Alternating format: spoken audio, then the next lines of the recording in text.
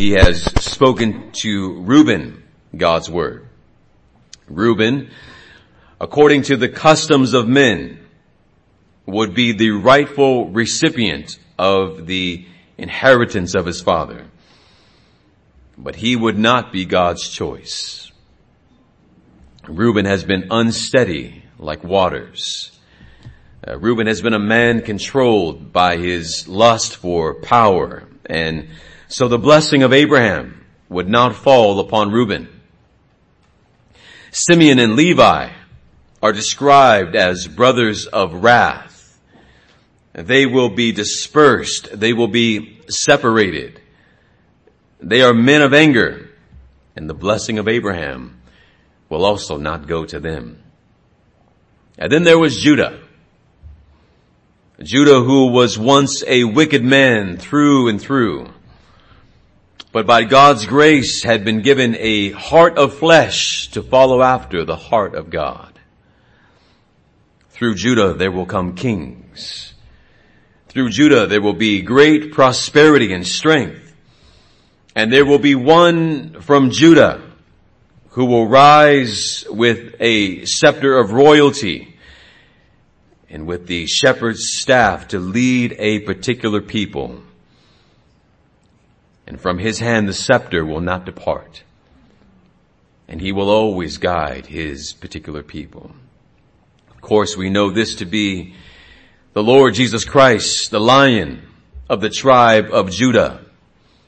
The Lord has chosen Judah to be the one through whom the spiritual blessing of Abraham would go through. But Israel was not done speaking, was he? He then turns to Zebulun, to Issachar, to Dan, to Asher, to Naphtali, in order to give them God's word concerning their future. And while each of the histories of these men and their tribes is important, it will play out throughout the scriptures.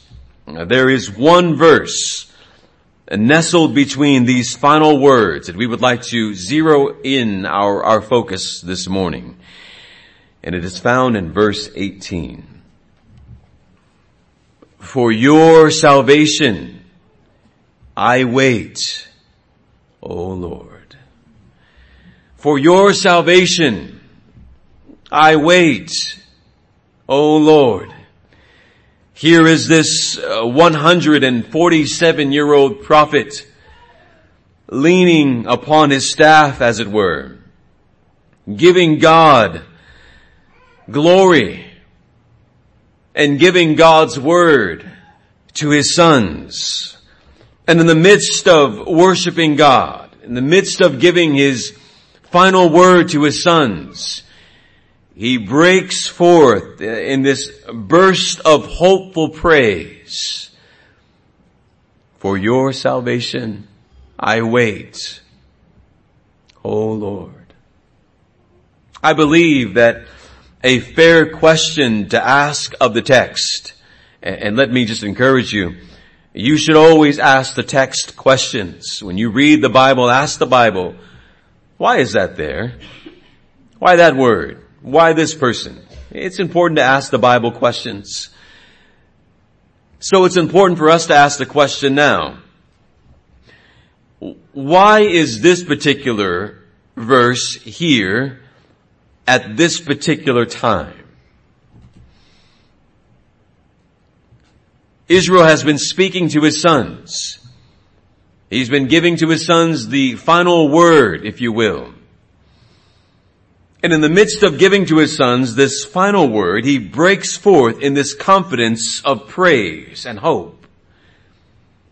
For your salvation I wait, O Lord. One might think a more appropriate place for this outburst of praise would be after verse 10. Look at verse 10. Tell me if you do not think that verse 18 belongs here. The scepter shall not depart from Judah, nor the ruler's staff from heaven, from between his feet, until Shiloh comes. And to him be the obedience of the people. For your salvation, O Lord, I wait. Doesn't it sound more appropriate there? Doesn't sound like it flows better there. But for whatever reason, which we hope to discover this morning, God has placed it elsewhere. In God's wisdom, this outburst of praise is nestled between the prophetic word to Dan and Asher. So then this morning, with God's help, we will examine the faith of Israel in his final praise. Let's look at 3 points this morning. Number 1, Israel looks forward. Israel looks forward, or Israel looking forward. Verse 18. For your salvation I wait, O Lord. Dear saints of God, Israel was given insight into the future. Israel was shown what God will do in and among his sons. And what he sees by God's Spirit in the future is, as Calvin says, ingratitude. He sees wickedness. He sees godlessness in his posterity. The children who will come forth from his children will be those who do not worship God. They will be those who are ingrateful to God. They will be those who are indifferent in worshiping God. Zebulun will live in a portion of land by the sea. Issachar will work hard like a mule, but his people will be in a servile disposition. They will be quiet, not courageous. And this was to their shame, not to their praise. Dan will be a people of judges, but they will be double-minded. Dan was born of a slave woman. He was born of one of the concubines of Abraham. But Dan was adopted by Rachel to be his own son. So Dan has a confused identity. He is born of a slave woman, but adopted by a free woman. And the judges that come forth from him, they will be unsteady in their judgments as well. Samson will arise from Dan. And we all know Samson to be an unstable man. And dear ones, we must not forget the words already spoken to Reuben, to Simeon, and to Levi. Gad will know defeat. Issachar will become servants because of their inability to handle luxury. And as we examine each of the words that God gives to the sons of Israel, we can conclude that life for the sons of Israel will not get any easier. The family of Israel, they're not going to finally, once and for all, put away sorrow. They are not going to put away suffering. They're not going to put away sin. Israel was given eyes to see the future. And he's overcome by what he sees in the future. I wonder, brothers and sisters, if you were given an opportunity by God to see what will become of your children and your children's children and their children's children. And if you were to see that in the future there is no good thing in your family, that if you were to see that in your future there was godless people who came from you, people who cared not about worshiping Christ, what would your prayer for your children be like? If you could see that patterns that you are establishing now, maybe of not worshiping with your family, continued, and it didn't get better, but it got worse. That you saw a family, children who are of your children, who are not worshiping God, and you were to look at your life and say, maybe if I established family worship in my home, maybe there would be a difference there.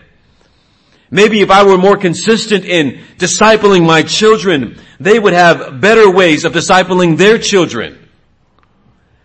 I wonder if you were to be able to look into the future and see what will become of your children and your children's children, what you might change today.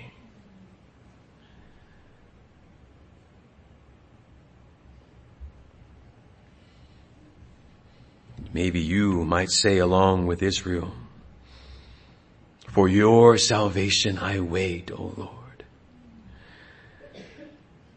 But you must know this. Although Israel looks into the future and sees despair, although Israel looks into the future and sees godlessness and indifference, these words in verse 18, they're not words of despair. They're words of confidence and hope and faith. We might look to the future, even the immediate future, and despair at the prospects of our immediate future. I don't know where I'm going to work. I don't know where I'm going to live. I don't know who I'm going to marry. It doesn't look good right now. And we might say, "Oh God, help me." And while it may sound like a word of despair, it is really a word of hope. There is nothing that I can do but hope in God. There is no confidence that I can have in myself or what I see in my immediate future or even distant future. And so therefore my only hope is in God. I can only trust that God will make something good because I can see no good ahead of me. But they're not words of despair. They are words of confidence, spoken from a man who trusts in the promise, the covenant promise of God. They are words spoken from the lips of a man whose lips have been touched to utter the words of God, the eternal promises of God. And this moment is no different.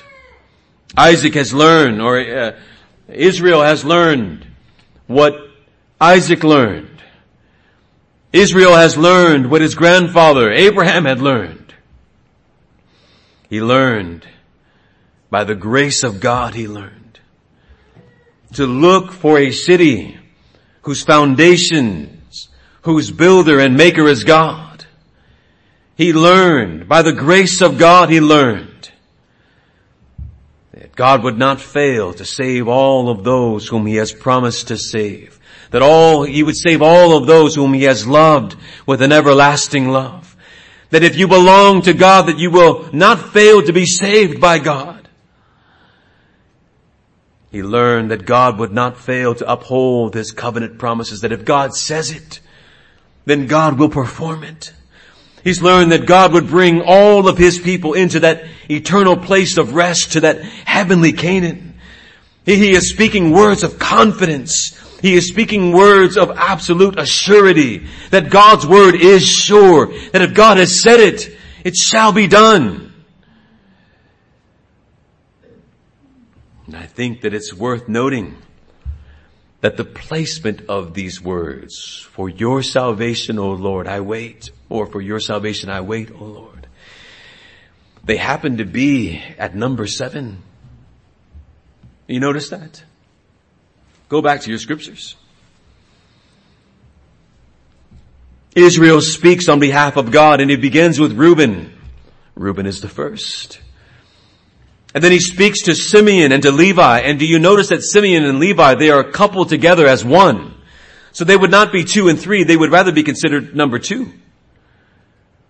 He then speaks to Judah, who's number 3. And then Zebulun, number 4. Issachar, number 5. Dan, number 6. And before he speaks to his 7th son, as it were, he outbursts with this praise. "For your salvation I wait, O Lord." God will bring salvation. And you must know this, the scriptures are intentional. There is not one thing that the scriptures say that is not insignificant. It's all significant. It's all purposeful. God is doing what he's doing, saying what he's saying for a intentional, specific reason. So what's the specific reason of the 7th? Well, Brother Dustin, with his son sitting upside down, he gave us a reason for the seventh a moment ago, didn't he? He gave us an understanding of what the seventh is about. In the Old Testament, the seventh was the significant Sabbath day. What is important about the Sabbath? Let me ask you, that when someone asks you, what are you doing on Sunday? What do you say to them? I'm going to church. Why do you go to church on Sunday? I wonder if your response might be, because it is my day of rest. Rest from what? A rest from my sojourning through this temporal world. Oh, I wonder what their faces would be like if you said that to them. You mean resting from this temporal world? You're sojourning. What are you using these archaic words for, these ancient words? I am just passing through. And Sunday, the Lord's Day, is my reminder that I don't belong here. Sunday, the Lord's Day, is my reminder that I'm just passing through. Sunday, the Lord's Day, is my reminder that God deserves all of my worship and all of my praise. And He has given me a day to worship Him. And I will worship Him, not only because He's commanded me to, but as a sign that I am waiting for His salvation.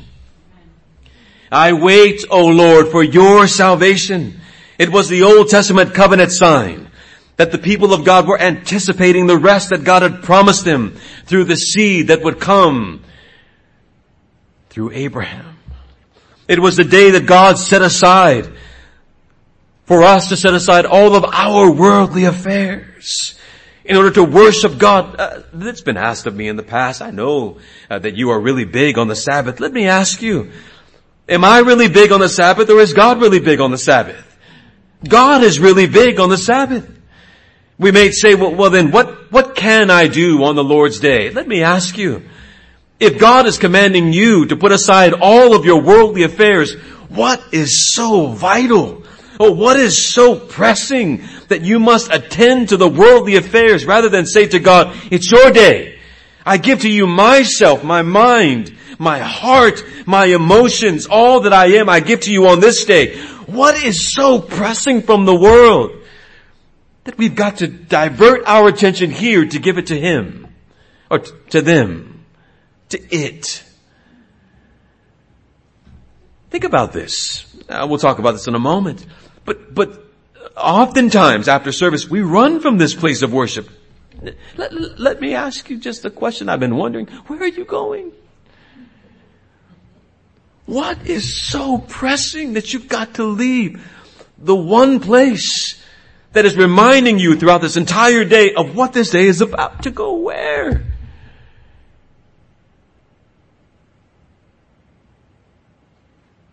It was the day that God set aside. And it is the day that God has set aside as both the gift and a sign that God will bring deliverance for His people. And for the delivered, His people, He will ultimately bring us home to that place of rest in Him. And let me say to you, it remains, Hebrews says, the Sabbath remains. We, the redeemed people of God, we gather, don't we? We're here. It's not the seventh day, it's the first day. The day designated by God through the resurrection of the Lord Jesus Christ.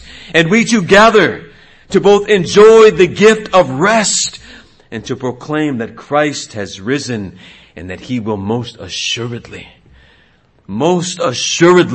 return to bring the redeemed into that heavenly Jerusalem, into Canaan. Now we gotta ask another question, don't we? Why after Dan? It's not just because Dan was sixth on the list. It's not just because these words were spoken to Dan and these are the words that come next. No. Look at the words of Dan again, or to Dan again, verse 16. Verse 16, Dan shall judge the people, his people, as one of the tribes of Israel. This is the first part of Dan's prophecy. Do you know that there is a second part? Look at it closely in verse 17. Tell me if this does not sound familiar. Dan shall be a serpent in the way. But listen to how Dan is described. A horned snake in the path. I had to look up what a horned snake looked like last night. They are a demonic looking thing that bites the what? That bites the horse's heels so that his rider falls backward. Brothers and sisters, when you survey the book of Genesis, there are only 2 times when the word serpent is used. And both are used in similar ways. The one is the verse that you have just read in Genesis chapter 49 and verse 17. And the other is one that you should be readily familiar with in Genesis chapter 3 and verse 15. It is when the proto-evangelion is given. The first gospel is spoken. The Lord God says to the serpent and says to Adam and Eve who are listening, I will put enmity between you and the woman, and between your seed and her seed. He shall bruise you on the head, and you shall bruise him on the heel. Brothers and sisters, Israel, speaking on the behalf of God, listen close, not only gives the name of the seed that will come. His name is Shiloh, the ruler and the shepherd. But Israel, through the inspiration of the Holy Spirit, he also identifies the serpent that will arise from the tribe of Dan, that will strike Shiloh on his heel. Now you may be wondering at this point, who is that serpent? The serpent will be a man who walked with Christ. The serpent will be a man that was in charge of taking care of the money that was given to Christ and to his disciples. The serpent will be a man that would present himself as a sheep, but inwardly he would be a ravenous wolf. The serpent would be one who would go to the Pharisees by night in order to seek to bargain a price for the betrayal of Christ, and he would betray Christ with a kiss. You know, of course, that I'm speaking of Judas Iscariot, filled with the devil, son of perdition. The Bible says it would have been better for him if he had never been born, but he was born. And he was born from the tribe of Dan. Judas was a Danite. And oh, Israel sees. He sees further than we even realize that he saw. He saw that one of his sons, as one of his sons would be the one from whom the scepter would rise, also from one of his sons would come one that would bite the heel of Shiloh. But the venom of that viper would not be able to destroy Shiloh.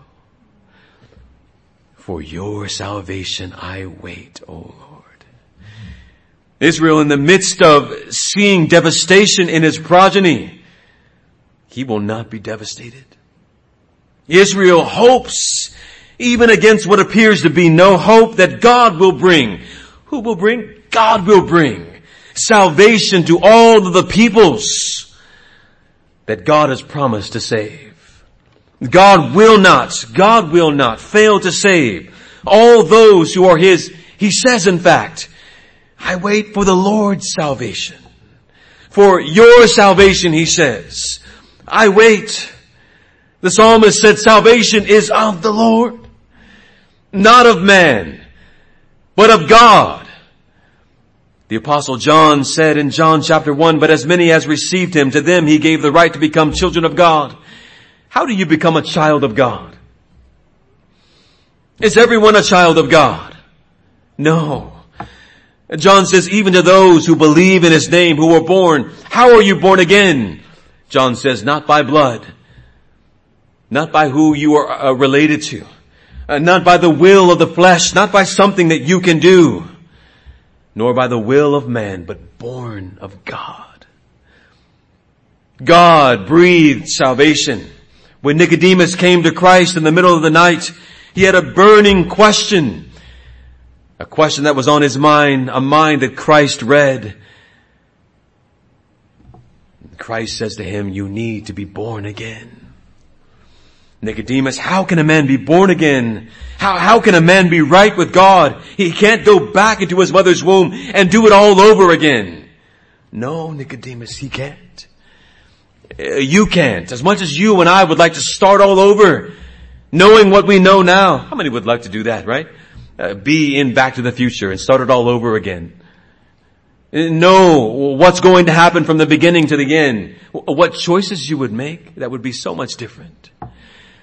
What jobs you would avoid, what relationships you would avoid, what different moments and places you would not be.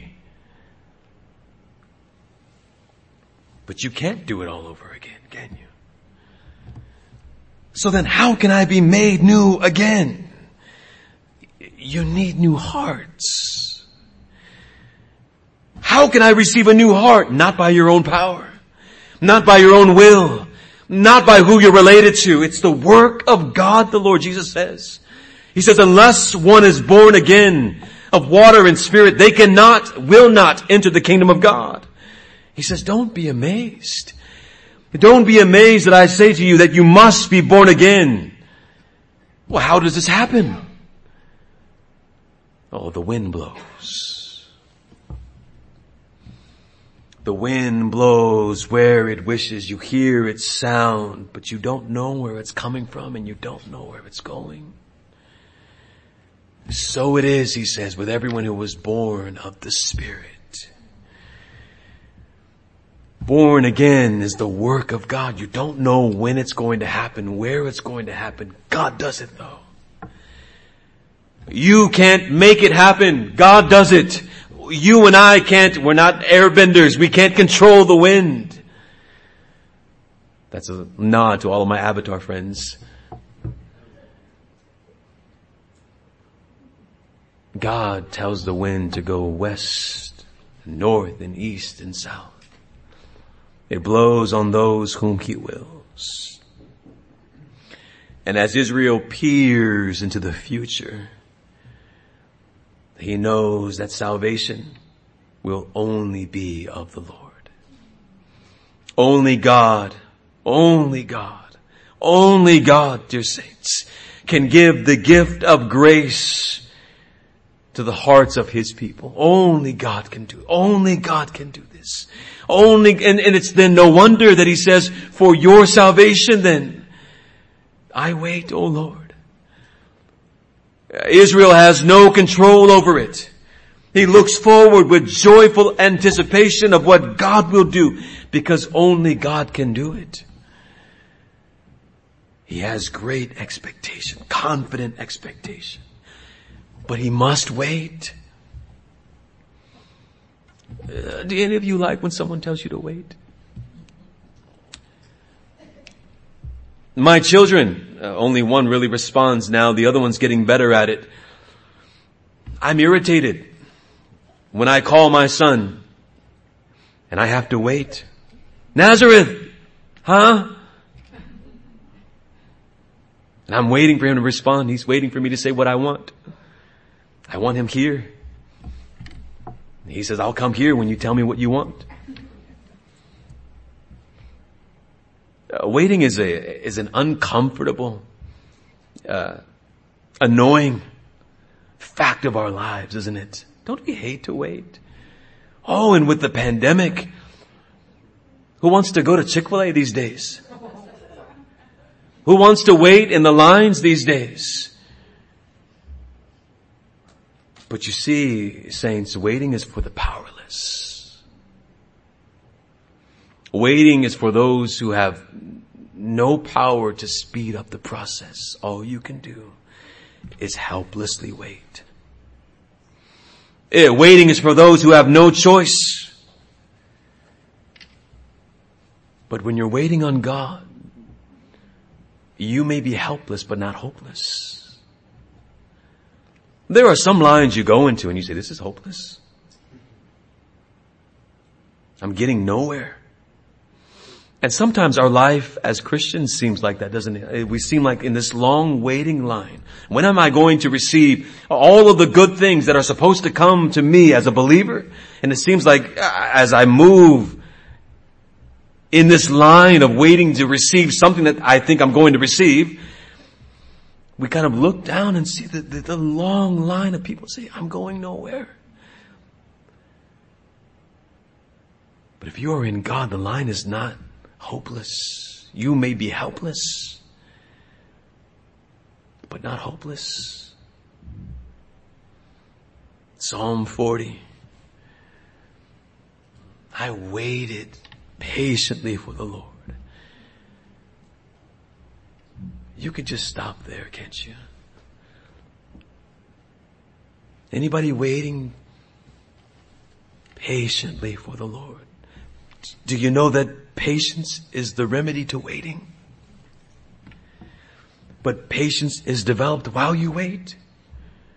No one comes into the line and say, I could be here all day. You know some people that are naturally patient, that you can speak to them all day, they won't interrupt you. And then you know people that when you speak to them, they've already formulated 1,000 responses to only one sentence that you said. There are some who won't let you finish your sentence before they interrupt you and tell you everything that's on their mind. And they haven't even heard everything that's on yours. Patience. Patience is the remedy to waiting. Oh, but we are a sinful people, aren't we? We are a people that are not naturally desiring and knowing what it means, the virtue of patience. Do you know that patience is one of the fruits of the Spirit of God? That one of the evidences that you are filled with God's Spirit is that you are a patient human being. Maybe not perfectly patient, but developing patience. David said that when I waited patiently for the Lord, then he inclined to me and heard my cry. It is only as we patiently, and as we say patiently, we mean confidently. I know I'll get there. My wife oftentimes when we're places, and I am a very impatient person, you might see me fidget.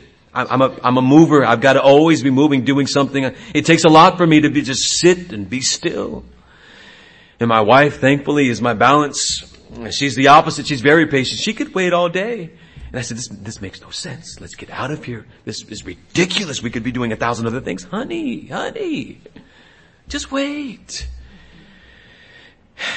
And then how I go, all right, let's wait.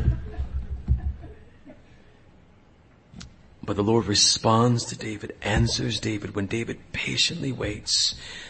And then the Lord inclines to him and hears his cry. And what does he do then? He brought me out of a pit of destruction, out of the miry clay. He set my feet upon a rock and made my footsteps firm.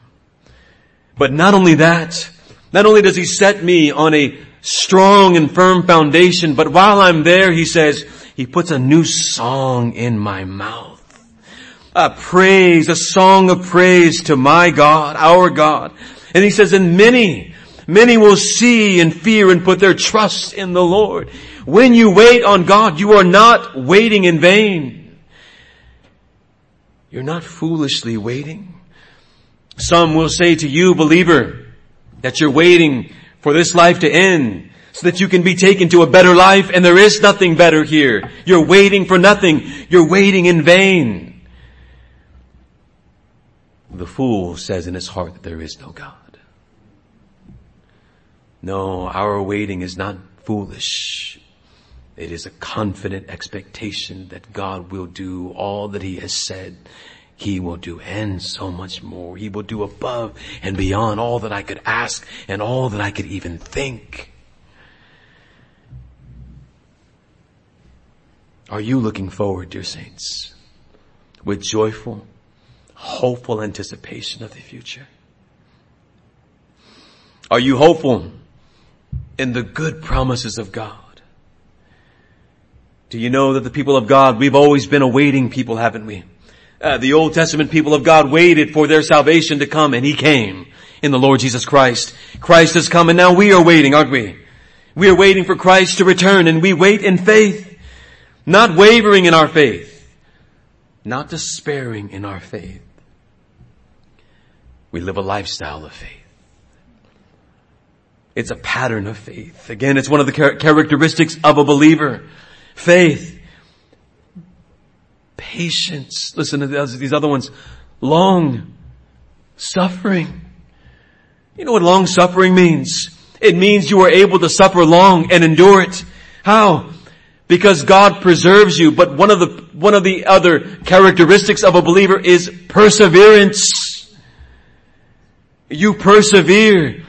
Life is not easy, but you continue to press on. You may see in the future that it looks dismal, but you persevere. You press forward. Why? Not because you are so strong. Because if truth be told, you are very weak. Because God is strong. Why are you here? Not because you're tough. Some of you know what it is to be tough. Some of you have been raised in tough ways. You are naturally in some kind of ways tough. But if it were not for the grace of God, you would not be standing where you are today. If it were not for the help of God, you would not be standing where you are today. Israel looks forward, and he looks forward with hope and confidence because God is with him. God is his rock. God is his stability. Let me ask you, saints, how are you able to look forward with hope? How are you able to look forward with confidence? I say it's because God has given you the ability to look back and to see his faithfulness. Which is our second point. Israel looking forward and Israel looking back. For your salvation I wait, O Lord. Israel is only able to look forward with confidence because Israel is able to look back and see the goodness and the faithfulness and the kindness and the grace and the mercy of God.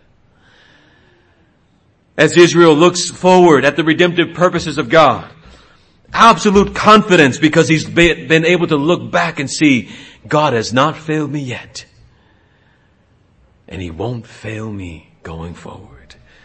And it's a wonderful transformation. Here is this man who so often struggled throughout his life to be confident in God. So many years he used his wit, his own craftiness, his ability to guile, to outmaneuver his opponents. Do you know some people like that? They're just good. In school, they don't study, but they're just smart. At work, they just seem to always get the best jobs for whatever reason. Life just seems to always work out for them. And then there's those people that have to work for it. There's those people who are not naturally smart, not naturally gifted, don't have all of the things that would be comely to other people, but they have all of those. They don't have all those things, and they need to work for them.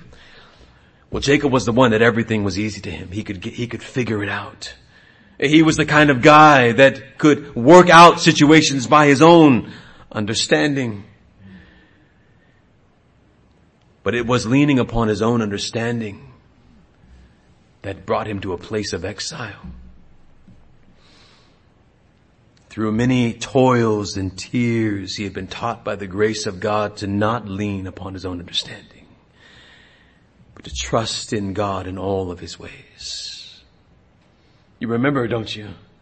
He always was someone who took matters into his own hands. He most often did not wait on the Lord. Even in the womb, he is not waiting to exit the womb, but he is grabbing on to the heel of his brother. He used his guile of the red stew to rob his brother of the birthright. He used the goat hair to deceive his old blind father into giving him the blessing. He therefore had to run away from home, runs away from Esau, ashamed of what he's done to his father, goes to his uncle Laban with only a staff in his hand, only to learn the grace of waiting. Such a weakness of Jacob, waiting. Impatience. He often thought more highly of himself and what he could do than what God can do. And it seems like, as you survey Jacob's life, and I'm calling him Jacob at this point, that his life was a lesson of waiting on the Lord. Think about this with me. He would have to wait 7 years for his beloved Rachel. And then when he finds out that he's deceived, he needs to wait even longer to have her as his bride. How long did he wrestle with the Lord at the ford of Jabbok? All night long. Has something ever kept you up all night long? Have you ever grappled with difficulty and trial and despair all night long? So long that even the rising of the sun surprised you because you thought the darkness would last forever. Jacob wrestled all night long. Then he would learn to wait again as he sat with a coat of many colors in his hand, bloodied from a supposed animal. He said his head would go down to the grave because of his sorrow. And then he would have to wait again as famine hits Canaan and Egypt. And he sends his son to Egypt to receive food and resources. He must wait for their return. It seems like the whole of Jacob's life was a lesson of waiting. Waiting on the Lord. But then God, by His grace and His mercy, would lower a ladder into Jacob's life. God, by His grace, would show Jacob that he was not aloof from the affairs of this life. God would show him that he was intricately involved in all of the comings and goings of Jacob's life. That nothing was by chance, but it was all ordered by the grace of God. And it was a lesson. Jacob's whole life was an institution of learning. It would be the university of patience and waiting on the Lord. Some of you are in that university now. You are right now just working on your basic education. Some of you are advanced and you are getting your credentials, but you won't finally graduate until you are able, as Jacob will do in a few moments, to gather your feet into your bed and breathe your last. God appeared to Jacob and says, I am God Almighty, and I am your God. And I will give you this land on which you sleep. I am with you. I will be with you wherever you go, and I will bring you back to this land again. Here's Israel, 147 years old, looking back at the promises of God and saying, God has fulfilled every single one. And therefore he can look forward and say, therefore, Lord, I will wait for your salvation, because as I look back, you have been so good, better than I had deserved. In the midst of all of my weaknesses, you have been so good to me. And I know that you will be no different in the days ahead. He's learned and now knows better than ever that it's not by his power, not by his cunning, not by his scheming, not by his activity, but it is by the grace of God who fulfills all of His precious promises that he can wait patiently and confidently in the Lord. It is because of the covenant-making, covenant-keeping God who blessed him. Even when he was undeserved, Jacob was a scoundrel, that he is able to trust in the promises of God.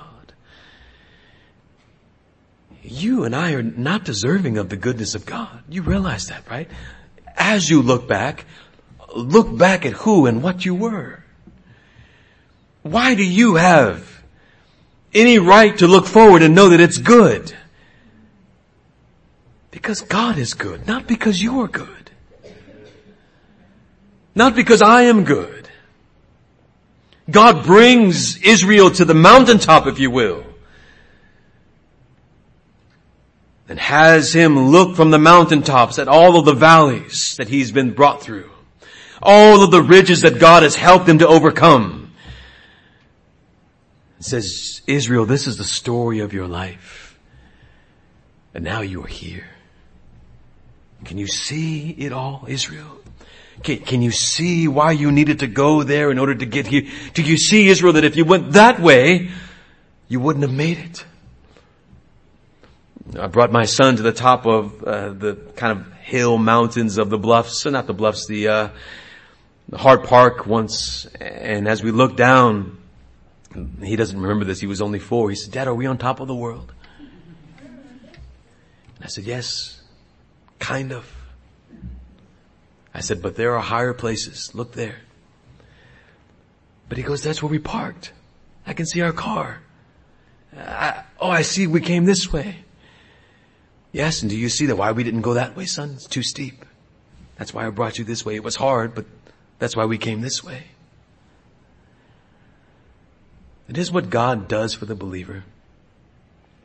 There are times when he brings us to mountain peaks and says, now I need you to look back and see where you are. And as you look back, if you can do like the Lord has done for me for 21 years now as a believer, 19 years old when the Lord brought me to salvation, struck on the driver's side by a drunk driver, I look back and I see why now. Why I didn't die that night. Why there was not a scratch on me, and why that led to even more confidence in God. That he has created me for a particular purpose, and I will not waste the purpose that God has made me and created me and preserved me for. I'm looking back over and seeing, okay, I understand. And God is saying to me at 41, but there are still more valleys and there are still more mountains to climb. Onward. I have waited for your salvation. I've learned to count on God's power and God's grace. I pray that you see the grace that is there as Jacob addresses his sons and then praises God. We need to learn to wait on the Lord. How often have we run and we've not been sent? How often have we spoken and we've not been spoken to? How often have we acted and God has not even told us to lift a finger? That we would learn the discipline of waiting on the Lord. That we would be a people marked by prayer. Prayer and asking God, should I go? Will you be with me? And if there is no answer, waiting patiently on the Lord. We make big life-changing decisions and we don't even ask God if that's the direction that he is taking us into. We arrogantly act and assume that God will simply bless. How impatient we are. We can't again wait for people to stop speaking before we speak. One of the habits and vices of mine. Again, we're always in a hurry. We rush out of this place of worship to go where? Back to the world.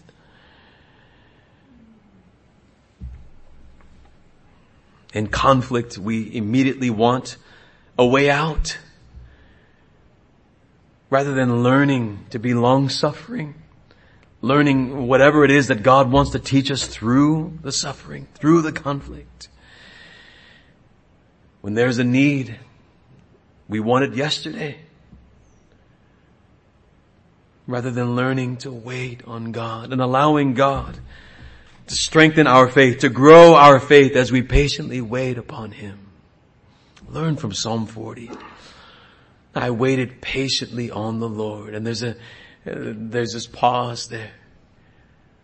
And He turned to me and answered my cry. You know that we disobey God when we are anxious. You know that we disobey the command of Christ when we are fearful. Christ commands us that we should not be fearful, that we should have no anxieties, that He clothes even and cares for the lilies of the valley, that He feeds even the birds of the air. And if He feeds and clothes these, we have no warrant for anxiety. We have no warrant for fear. The Lord declares in Jeremiah 29 that He knows the plans for your life, that He's designed them. He has the blueprint for your life, and they're good. They are plans that are meant to give you a future and a hope. So you can say with Israel, well then, Lord, for your salvation I wait.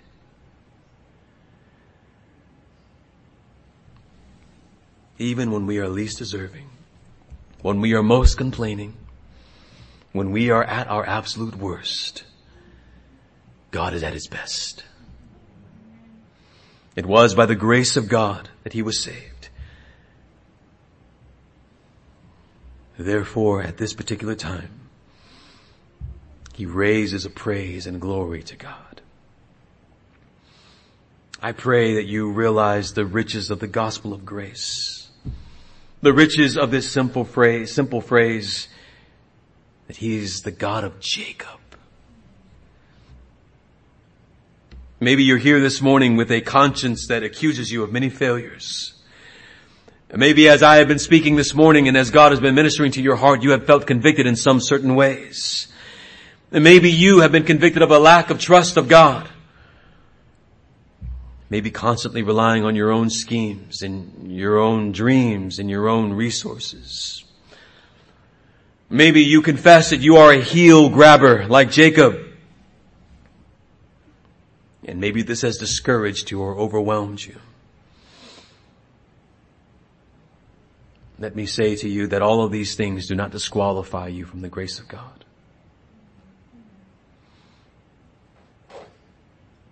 That they, in the amazing goodness of the gospel of Jesus Christ, they actually qualify you for the grace and mercy of God.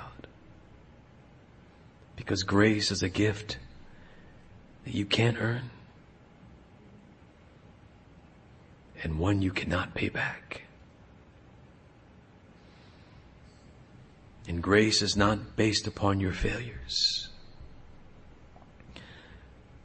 but grace is a glorious gift that is based upon the goodness of God. Your need, your sin, your guilt, it may be very great indeed, but God's grace and truth are greater still. God can do in you what he has done for Jacob, because God is the same yesterday, today, and forevermore. And you can always pour out your heart on the throne of grace and receive mercy there. And I pray that as you are climbing, that you'll be able to look back and see the goodness and kindness and grace of God, and how he has brought you so very far, even when you and I were least deserving. So Israel, he looks forward. Israel looks back.